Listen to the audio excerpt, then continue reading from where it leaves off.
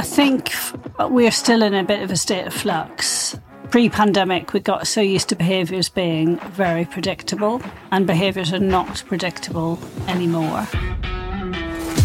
Welcome to the Media Leader Podcast. I'm Jack Benjamin. When I say the word advertisement, what do you picture in your mind's eye? Perhaps it's a TV spot, perhaps it's an ad in the paper, or maybe if you're a particularly young listener, it's an influencer on social media. But for me, when I picture an advertisement, 9 times out of 10, I'm thinking of a billboard. Out-of-home advertising is the oldest form of advertising there is, and it has had a whirlwind of the past 3.5 years. It was hard hit by pandemic-era lockdowns, but has recovered quickly over the past 1.5 years, and now, according to the World Out-of-Home Organization's Global Market Index report, it is set to surpass $40 billion in global revenue for the first time this year. Joining me to discuss the biggest developments in out-of-home is Denise Turner, the CEO of Route Research, which provides audience measurement for the out-of-home industry. In a media career spanning more than 3 decades, Denise has worked for Bartle Boggle, Hegarty, Leo Burnett, Zenith, Havas Media Group, and Newsworks, and so I can hardly think of anyone more qualified to talk about, well, practically anything in media, but especially out-of-home. Denise, this is your second time on the podcast, so I have to say welcome back. Thank you very much for having me. Oh gosh, that makes me sound really old, your introduction. I'm not quite sure about that. Experience. No. Experience. Definitely. Yeah. Definitely. So Qualified thank you very to much talk. for having me. And we're also joined today by reporter Ella Sagar, who has written extensively about the out-of-home industry in recent months, including publishing interviews with leaders at big out-of-home companies, JC&Co, Ocean Outdoor, and Clear Channel just this week. And I'm sure Global and other out-of-home companies are itching to speak with you on the record as well. Ella, it's great to have you on. Thanks for having me, Jack. Denise, you have been in your role at Route for just over a year now. Is that correct? That is. I joined mid-July 2022. So yes, just over a year. I cannot believe where the time has gone. Well, tell me about how the journey's been. First of all, how did you get into Route from, working around the industry for so long and deciding to sort of go into out-of-home, and then how the past year's gone, maybe some really big things that you're proud of that you've developed over the past year? So, your introduction obviously talked about my history in the media industry and all of the things that I've done. And I worked a lot with clients, with both full service, both media, and then went into publishing marketing.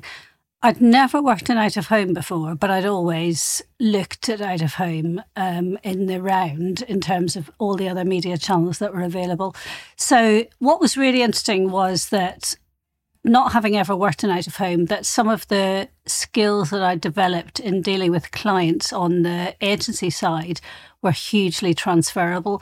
So one of the things I said to my board right early on was, I'm really conscious that you invest this money to provide a currency that allows you to trade out-of-home media. And, it's exactly the same as when I was dealing with clients. I'd say, look, I'm not going to be profligate with your money. I'm going to invest this money. I'm going to recommend where you invest this money that will give you the best chance of a possible return. And to be honest, it's still the same when you're running a media currency. I'm going to invest your money, that it means that you have the best possible chance of selling your medium to your customers. So some of those skills actually are hugely transferable. I think the other thing that's really been clear to me is that having a background in research is really helpful running a JIC. I've never been one to sit in a back room, by the way. When talking about research, I've probably annoyed some of the business directors that I worked with, but I've never been one to sit in a back room with research. The research has got to be an aid to decision making. It's not got to be an be all and end all in and of itself. So I think that background in understanding the intricacy of the research is really helpful. But also having that bigger picture, that sort of helicopter view of what it means for clients' businesses is really helpful. And that just translates through to my stakeholder businesses as well, that making sure that what I provide for them helps them to sell the medium in the best possible way. And what have you been particularly proud of this year, perhaps? One of my biggest challenges is sort of deliver the next contract for Root. So we're in the process of working out what the next iteration of Root looks like.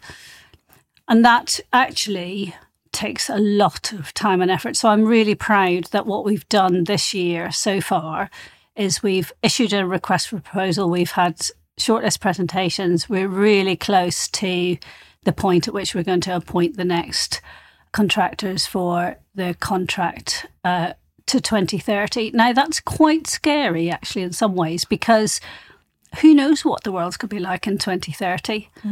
I'm not sure any of us do we? But I've got to take a bet on what I think planning and trading out of home in 2030 will look like.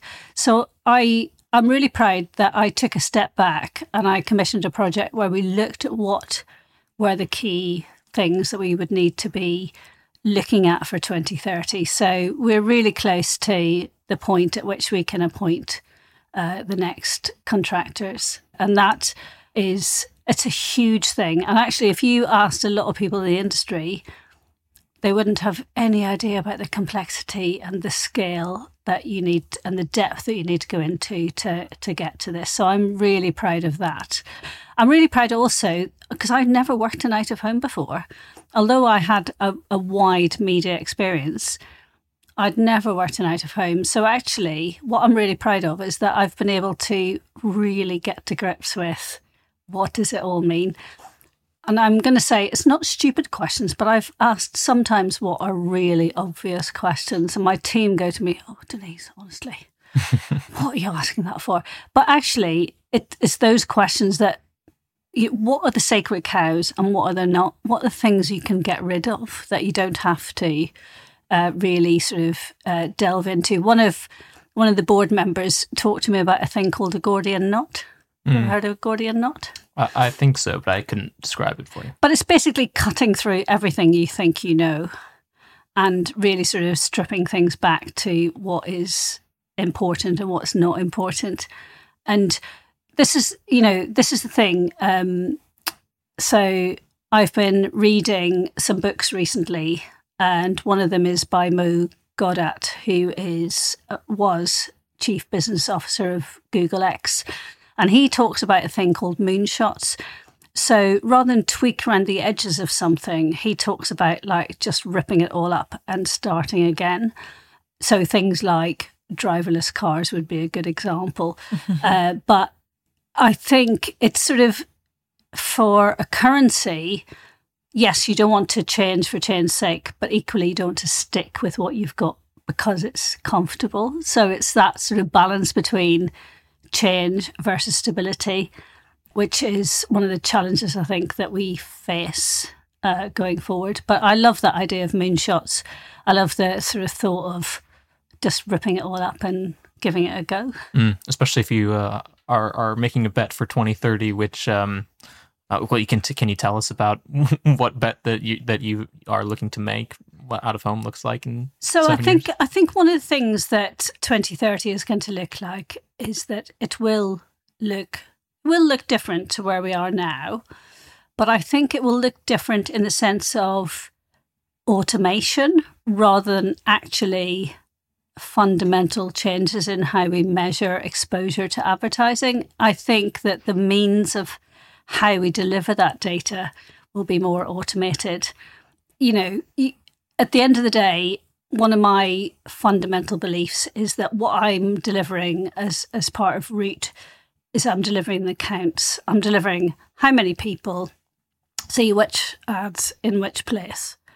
That is the fundamental. How we do that is the bit that I've got to sort of really try and work out, and the automation of that and making it as efficient as we possibly can is really important, because we've got something like 500,000 screens in the country that we're measuring.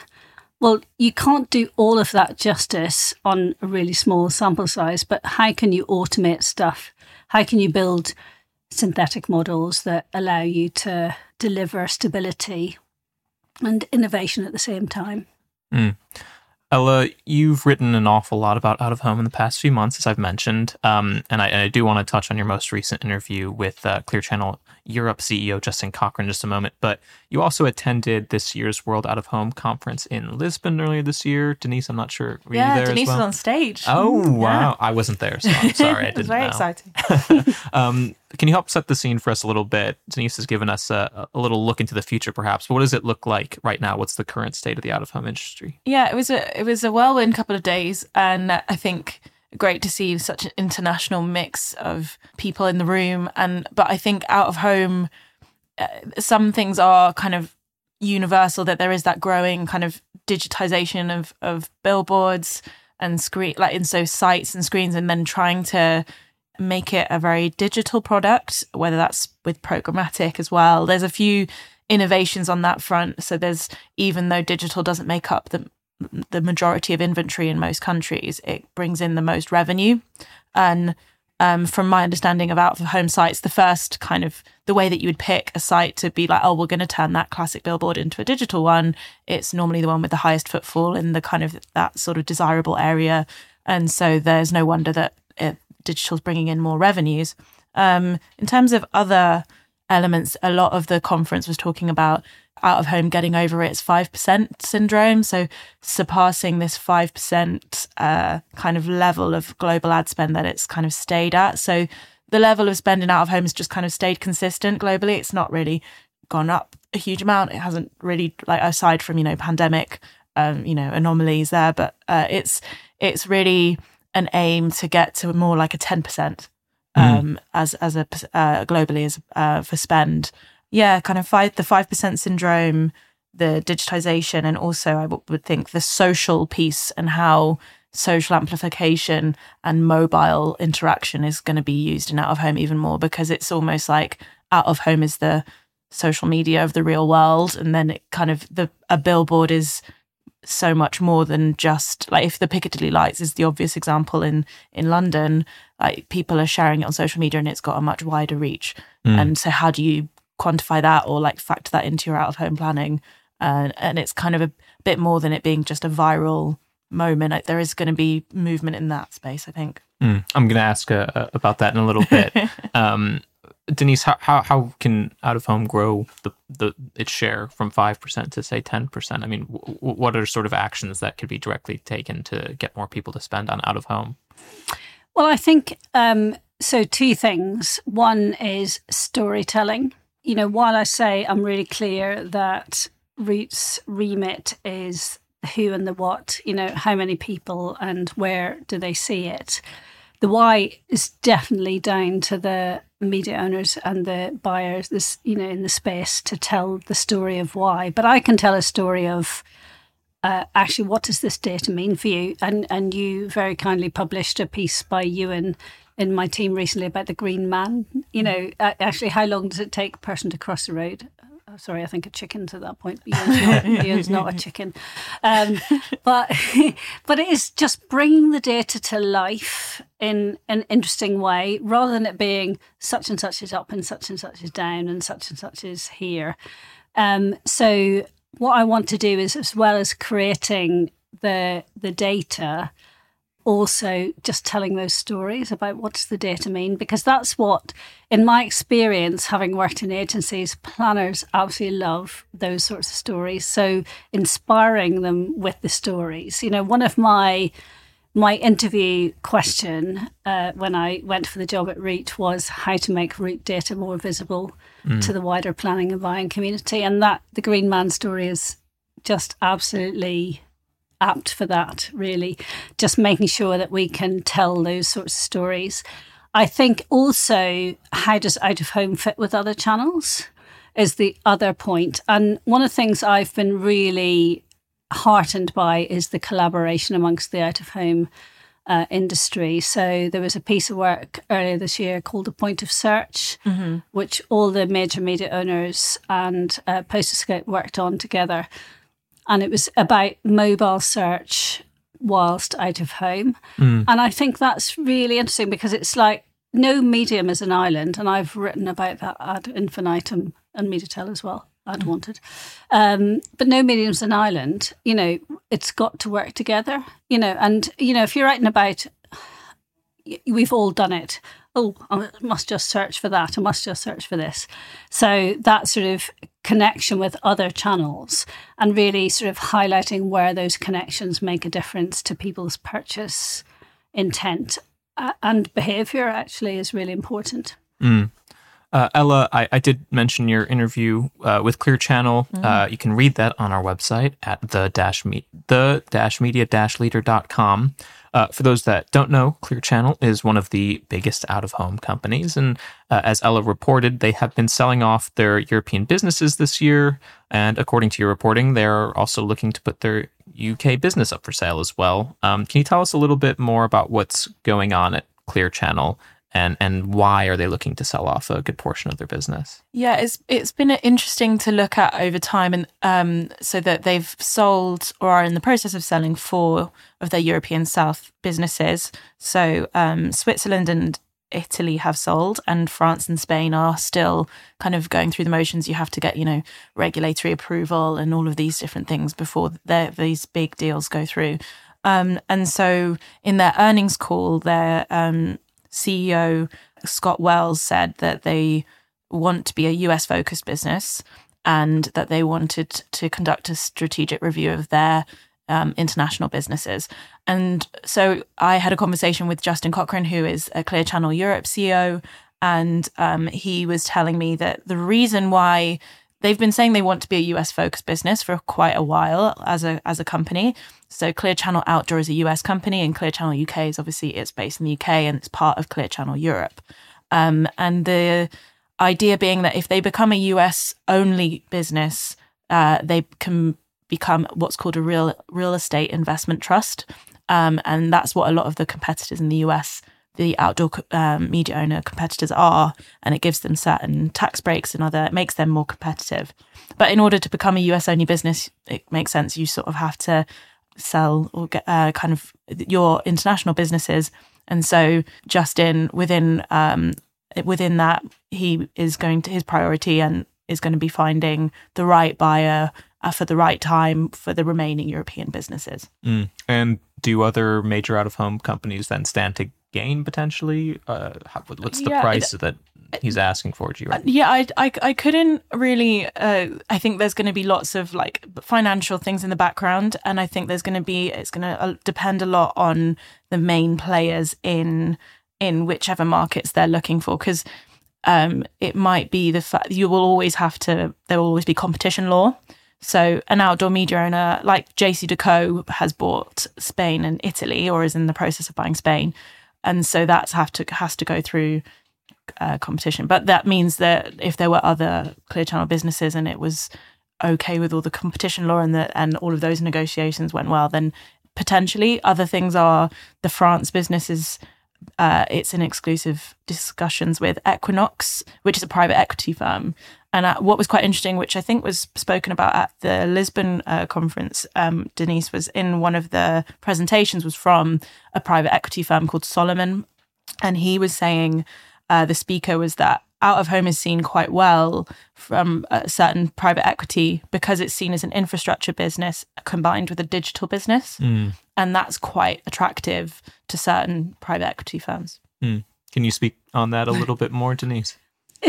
What's really interesting about out of home is that, I think Ella said it very well, is that, you've got both the infrastructure in terms of the billboards, but you've also got the digital screens. And you don't have, and this is quite interesting, because you don't have the same kind of context issues that you might have with other channels, Sure. So, news brands, which obviously I worked in for quite a long time, where does your ad appear next to?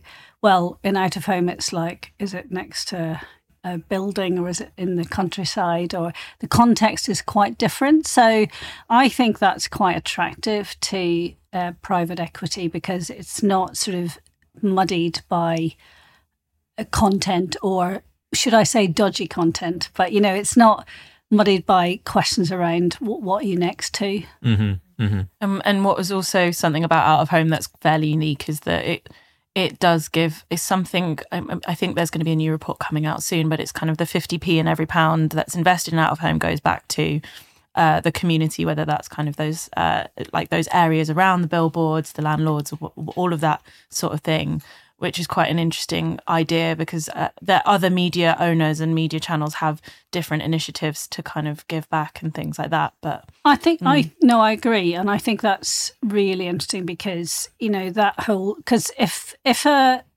an outdoor media owner wants to build a new site, they have to engage with the local authority. They have to go through lots of hoops. So it's not just the 50p in the pound, that they give back to local community. I was rereading again, about the defibrillators that JCDecaux have put in place. And I think they've been commissioned, they are used over 500 times or something. And it's just that sort of giving back to the community. And, the industry talks a lot about purpose. And that's sort of just purpose done well. I think without any sort of big fanfare about it, all of the media owners do stuff like that. They give back to the community in some way or another. But they don't always shout about it enough, I suppose. So maybe that's something I need to do. Maybe Outsmart and things like that can do a good job on that. Outsmart the kind of the body for the outdoor industry. I work quite a lot with them to make sure that what we are providing from a route perspective feeds into what they are doing in terms of selling the medium. We've talked a little bit about measurement already, but I know it's going to be a major topic at our upcoming Future of Media conference in October. And I know there's been a good amount of research into measurement this year with Root. Lupin, I think, also even did a study on out-of-home as well. It's obviously a very high-attention environment. You have a big billboard, you're walking around, you might be looking at it. That depends on how quickly you might be moving, which you shared with us that research earlier this year. Can you tell us a little bit about how important measurement is? I think you even wrote for us that it's the new digital. It's the new big thing. Yeah. Do you know, I was, because there was something on LinkedIn last week or the week before when I was on holiday with not very much internet signal. So I went back to it this morning and I wrote a piece called Measurement is the New Digital. The phrase digital was one of my big bugbears when I was at Newsworks because digital is just a means of delivering content. It's not an end in and of itself. And I think measurement, people use the term measurement quite loosely and often ill-defined. So there was a debate a week or two ago about what does cross-media actually mean. And it is one of my bugbears, the definition of cross-media. But when you look at the dictionary definition of cross-media, it is two or more forms of delivering content. So yes, telly and YouTube can be defined as cross-media, but actually it's probably cross-platform. I don't know. Anyway, or it could be multi-channel. Somebody said pan-media. I don't think I've ever heard the word pan-media used. No. But I think we need to be really clear about what we're measuring and why. And I would like, rather than sort of just a loose sort of definition of what measurement is, I'd really like people to be clear when they write about measurement to say, we're measuring this, and that's what it is. So measurement, it's whether you're measuring audiences, are you measuring campaigns, are you measuring campaigns across channels, are you measuring exposures? And I think I just think we need to get a lot clearer about our definitions, and that is it's probably something I'm going to write about actually, because I think the definitions are all over the place. But I think for Root, the challenge is, and I'm, like I've said, I'm really clear. We're measuring the number of people, the types of people going past different types of posters or billboards or screens. We've got 15 different environments that we measure en route, whether that's underground tube car panels, whether it's, posters on the side of a street, whether it's a 6-sheet outside a shopping centre or whatever. So we are measuring lots of different formats. what I've got to do is try and do that in as cost-efficient way as possible. So what we're proposing for the next contract is to automate things more, build up a sort of sense of scale in terms of all of the different environments that we're measuring, and then do some kind of modelling of that data going forward, because there's no point in measuring something if the margin of error is really high. You might as well not measure it at all. So what we've got to do is try and achieve that balance between measuring what matters in as efficient a way as possible and in as stable a way as possible. Because I'm definitely not a purist researcher. Like, I don't want it doesn't have to be perfect. It has to be good enough. I do quite dislike the phrase that Mark Zuckerberg coined, which was "done is better than perfect." I much prefer Winston Churchill's perfectionist paralysis. You need to be as good as you possibly can, but actually, if you get to 97% accuracy, what's the difference between 97 and 97.5%? Probably not that much. So I think that's my challenge as running a research measurement solution, is trying to make it as robust as it possibly can be without being so purist and perfectionist that we don't deliver anything that's of value to my stakeholders. Sometimes I feel like that as a writer as well. I mean, not when it comes to fact checking, but I think it's a very detail oriented profession in journalism, and so you want it to be absolutely perfect. But certainly that can lead to missed deadlines or paralysis is a good way to put it. It's not that you shouldn't strive to be the best that you possibly can be, but at some point you've got to go. You've got to walk away in a sense. This is as good as it's possibly going to get. Ella, you mentioned this sort of marriage between out of home and social and digital, and something that's come up recently that's been very viral on social media are not even real billboard advertisements, but fake out-of-home advertisements. I was thinking specifically of a now famous Maybelline mascara ad. It was viral on TikTok. You brought this to my attention because I'm definitely not on TikTok. Our editor, Omar Oakes, wrote about it in his column this week. He said, quote, "Fake ads or branded fan art stand a much better chance of going viral when they marry bizarre activations with seemingly real-world locations." I'm curious, both of you really, what do you make of this type of a development, especially alongside that sort of, there's a digitizing nature of out of home going on. There's using social media for this sort of added earned value.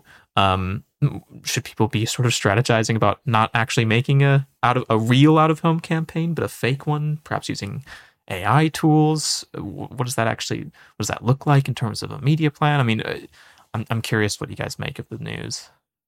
I mean, I don't know where to start with the Maybelline, which Denise has kindly printed out a picture of it to refresh my memory. But I do think it's fascinating, but I mean, obviously, I don't think they would be able to. They wouldn't have been able to get permission to run that kind of ad in real life. Right. It's the mascara brush is hanging over the tube and things like that. But I think it just seemed to capture the imagination in a way that and people get so excited about it. And and there's been similar ones with, like handbags on, like, is superimposed on taxis and other things like that, which are kind of using that out of home kind of fame thing, but it's all kind of not actually there. So, you're kind of using out of home superpower, but in a way that when wouldn't it be great if it could have been done in real life on a billboard, and kind of that's kind of my perspective. I've seen a few activations on my walk to work from Waterloo, like there's like a giant bagel like jumping out of the screen, or like Dungeons and Dragons, there's a dragon breaking out of the billboard, and I'm like, that's really cool, I'll take a picture of that. And that's but I don't know. I think maybe this is me being a bit cynical, but I'm like, I wish it would be real. And there are so many good examples of real ads that do this sort of thing. I don't know if you've seen the oldie one recently, where they had a slice of bread coming out of a billboard, and it was all about a proper wage rise for staff. And basically it was the bread rising above the billboard, which was absolutely wonderful, you know. So that, I think, is, you know, is sort of like this, but it's real. I think this has got stunt written all over it. And if it makes people think about out of home, I don't think that's a bad thing. But you know, in the same way that if you overuse something, it stops having an impact. So I think we just need to be a bit careful about this. I think it's useful in reminding people about the power of out of home, but it shouldn't be to the detriment of actual real creativity, you know, like the Aldi bread. Yeah, at the conference that we were at, there was a great presentation about which kind of brought to light all of these really, you know, cherry-picked out-of-home executions that were kind of stunty or a bit kind of just really funny and just in the right context, or really, really like simple. And we saw this with Barbie, with, you know, just a pink billboard and things like that. And so there was one which I found quite interesting, which was like it was a Nike. No, was it Nike? Adidas. See, I can't remember which brand it was, but it was really cool. It was like this. They built like a big swimming pool so then when someone dived into this swimming pool, which was kind of elevated on the beach, they were the billboard, the person swimming. Yeah, that's cool. Which was kind of cool. And then I was sat there, and then my colleague just leaned over to me and said, "Oh, that's like our swimming pool in the hotel, isn't it?" I'm like, and then it just kind of, I was like, oh, all of that worked for just like, oh, it looks like a normal swimming pool. Anyway. No, but yeah, it's a interesting idea, and I think out of home always has really interesting creative thing that Hella, you've done a good job highlighting some of the best that tends to be, because I don't get out of my house basically enough, so that's one way in which I see it. But I think that speaks a little bit to the fact that people might make an image, you know, take a picture of it and post it online, and that's how people see the advertisement increasingly. So I think even though ideally it'd be real, but these sort of stunty things are still quite cool, at least to me. As someone who I do take the tube, but I might not have seen a swimming pool. So if someone did a fake swimming pool, it was in the Middle East somewhere as well, but it kind of went like all of the images and stuff went. I think it was Adidas. I'm gonna have to check that. I think if you can highlight the power of the medium, then that's a good thing, as long as you don't take it too far. I think is sort of where my head would be at. So one more question before we get on to the sort of quick hits section. You know, we're quite a ways away now from when the pandemic lockdowns were going on. Although I have heard of news recently of a new variant that's apparently scaring some people. No. I'm not going to ruin everyone's day by getting into that. But I'm curious if we've settled into a new normal post-COVID when it comes to out of home. Because for a really long time, there was the sort of, okay, we're back in the office, but only a few days a week, and offices are still kind of figuring out how often people are actually coming in. That has a lot to do with who's seeing ads in centralized locations, et cetera, et cetera. And I'm curious, have we sort of reached a state now where you're a bit more comfortable, that you feel like, okay, there's a new normal and we can adjust to this, we have adjusted to this, or if we're still in a sort of state of flux a little bit?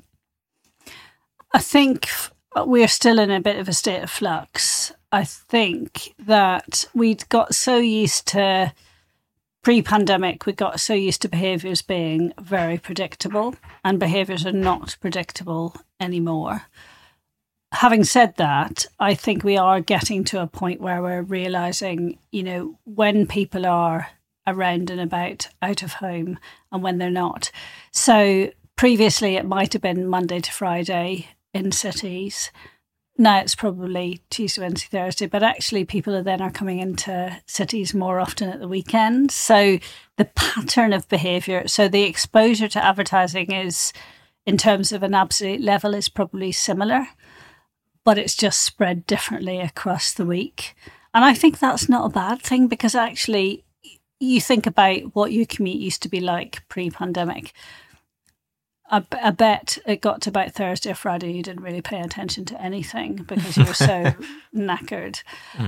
Whereas I think now, if people are not coming into the office quite so much, they're paying a bit more attention to what's going on around them. And if they're coming in at the weekends, they're paying different types of attention. Different mindset. So I think, and that has challenges from a measurement perspective, is that we can't just do something that's a week-long measurement study. We've got to really try and think about how do we measure things on different days of the week. So that's one of the challenges I've set for the next contract is, how can we take account of spikes in data, what happens with Glastonbury or what happens with Wimbledon or what happens with the Women's World Cup, sorry. I'll ask about it in a second. No, do please. But, so obviously we're measuring 500,000 screens around the country. So we've got to sort of balance the cost-benefit analysis of measurement. But equally, what I want to do is make sure that we are agile enough to take account of, people moving around during the week versus the weekend, and how can we do that? So I don't have the answers yet, but that's definitely one of the things I'm looking at. So are we at a new normal? What's normal? Define the terms, as you were saying earlier. But we are definitely in a different sphere now than we were pre-pandemic. And, and the out-of-home industry is flourishing. So we need to try and sort of make sure that the measurement adapts to that as well. Yeah. Something interesting that I've heard from a few people in the out-of-home space is, out-of-home is one of the few mediums that hasn't been fragmented by digital. And so that's, the audiences and everyone's still going out, and that hasn't fragmented. So that's quite interesting to think about from a media perspective. Yeah, and whether you see a static billboard ad or whether you see a digital ad, you're still seeing an ad out of home somewhere. Yeah. So it's not the same as, seeing a telly ad versus a BVOD ad or a print ad versus So it's definitely not that it's better, it's just different. And that's what we sort of need to work out, from a measurement perspective. Actually, how do we, and also from a digital out-of-home perspective, the transitions will be different. They might be 10 seconds, they might be 15 seconds, they might be 20 seconds. How do we account for that and allow for different sort of scrolling of digital ads as well? So it brings its own challenges. Exciting challenges, I'm sure. I'd like to move us into our quick hit section. So I did mention I was going to ask about the Women's World Cup. It concluded over the weekend.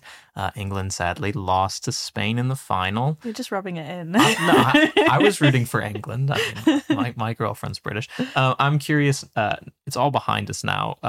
What do we make of the Women's World Cup as a media event this year? I know you wrote about how advertisers were rather late to buy against it this year. That was partially due to some awkward time differences. It being hosted in New Zealand, the games were occurring not at peak viewership hours. But there seemed to be at least a growing audience for women's football, especially coming from the Euros.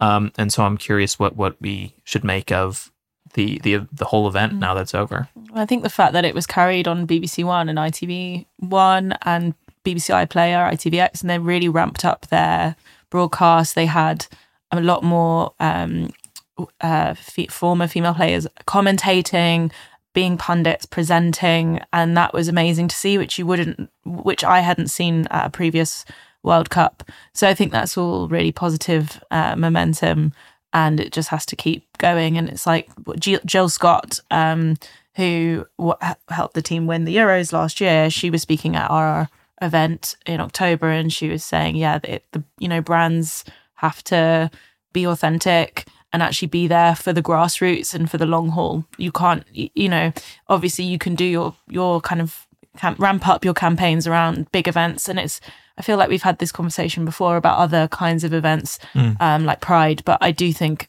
that Jill Scott makes a really good point about you have to, as a brand, get in there with the grassroots. And actually Google Pixel's one that they have been sponsoring the men and women's games since the last World Cup. England men's and women's team, sorry, and then and I think Weetabix as well has been sponsoring since the 2019. So those are big brands that can kind of, you know, be more vocal. I definitely agree that it was slow. I think brands were too slow in, you know, supporting the team and the tournament and everything that was going on, especially as they won the Euros last year. You'd think the brands would know, wouldn't you? But so you can't help but think if it had been the men's, how different it would have been. And also, you know, the president of the FA, Prince William, would have been at the tournament and at the final if men's had made the final. That's my only political point. I just feel like they missed a trick in not building it up sooner, harder, stronger. You know, and I don't. Well, I have said this in the past, but I'm the first woman to run a JIC in over a dozen years.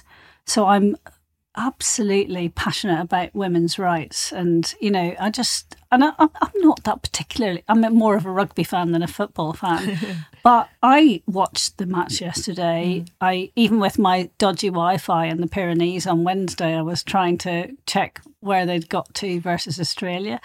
Because I thought it's so important to, you know, and you read some of these stories about some of them. I think it was Lucy Bronze who was told at age 12 that she couldn't play anymore because she was 12 and she was a girl and she couldn't be part of the boys' team. And I just think that's so ridiculous, you know. And I mean, the same thing happens in rugby, actually, to be honest, with girls not being able to play.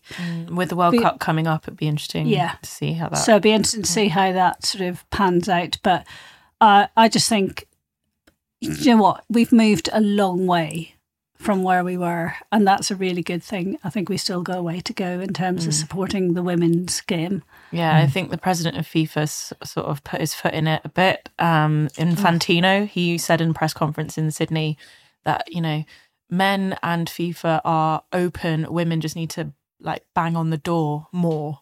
And like, you know, and that's, and it was basically like you haven't been pushing women, you have not been pushing hard enough.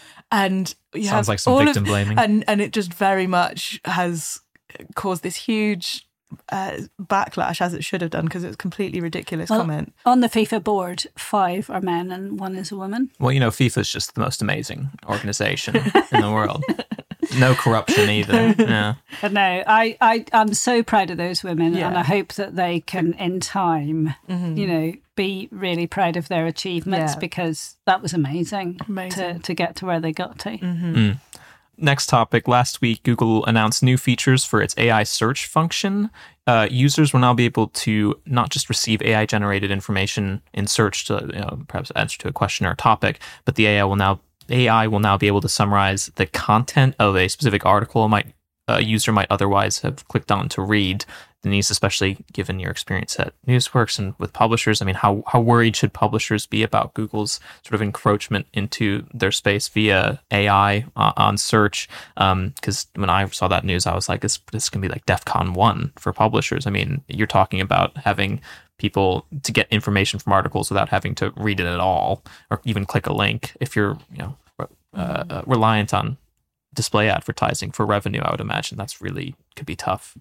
I think that's, in some ways, it's nothing new. You know, there's been some research around in years past where people have, you know, the amount of people that read an article before they share it is very low. So to my mind, that's not really surprising. I think one of the things that sort of struck me, I have teenagers, 19 and 17, and I'm always talking to them about, think about where that article is coming from, who's written it, why have they written it? And I think there's an education piece that needs to happen around, even if you don't read it all, ask who's written it and why. Because that is part of, and I know that certainly for my children, when they were doing their A-levels, it was all definitely back in person last year because they didn't want them to be doing stuff via AI, and they had to write it themselves. I don't know when you last wrote something for several hours. For my university finals, I think. Yeah, It was for my master's degree. It's quite hard work, isn't it? And also, I think it requires a different skill set to editing on a Your brain computer. is processing it, and you sort of have to go a bit further ahead because you can't just write something and then delete it. Not at all. I mean, I did maybe, I can't remember how long ago, maybe 8 or 9 years ago I finished it. I did the MRS diploma, and it was 4 modules, 2 of which were in-person exams and 2 of which were assessments. The in-person exams I had to write for 3 hours. It wasn't necessarily the writing for 3 hours, although that was quite hard on my hand, but it was the editing bit that I had to think ahead of what I was doing before I went back to it to edit it. And I wonder whether we've lost some of that skill of planning and editing and stuff. So that's a roundabout answer to your question, but I do think that asking why is a really good thing to do. Who's written this, and why have they written it, and what's their modus operandi, if you like. I think we'd all agree that everyone needs to up their media literacy a little bit like that. Denise, final question. You mentioned that you were just on holiday. I'm curious, you said you read a few books. Do you have any really good holiday reads recommendations for anyone out there that's still taking, their summer vacation or looking for a good book? For the bank holiday weekend, maybe. For the bank holiday weekend, for Ella's birthday coming up. Thanks, yes, I do. Do you know what? I did read lots on holiday. So I tend to go between really light-hearted and quite serious. So light-hearted was Bob Mortimer, The Satsuma Complex. Really quirky, funny book. It's silly, but very good.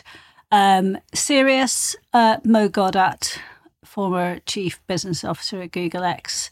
I read Solve for Happy, which is all about actually how can you be happy and what is it that's important in your life. What's the secret? There's a happiness equation, and so you don't strive for success. Success doesn't equal happiness. I don't believe that for me. But he lost his son at age 20. His son was 21, died on an operating table, and he is still really happy. I also finished Barack Obama's book. Oh, yeah. Which was amazing, and finished with when they took out Osama bin Laden. Nobody wants to kill anybody, but what that man did was awful. And it made me cry actually reading that bit. The funniest thing in the book though was they were at the Copenhagen climate change summit, and the Chinese premier was playing silly what's it and avoiding Barack Obama.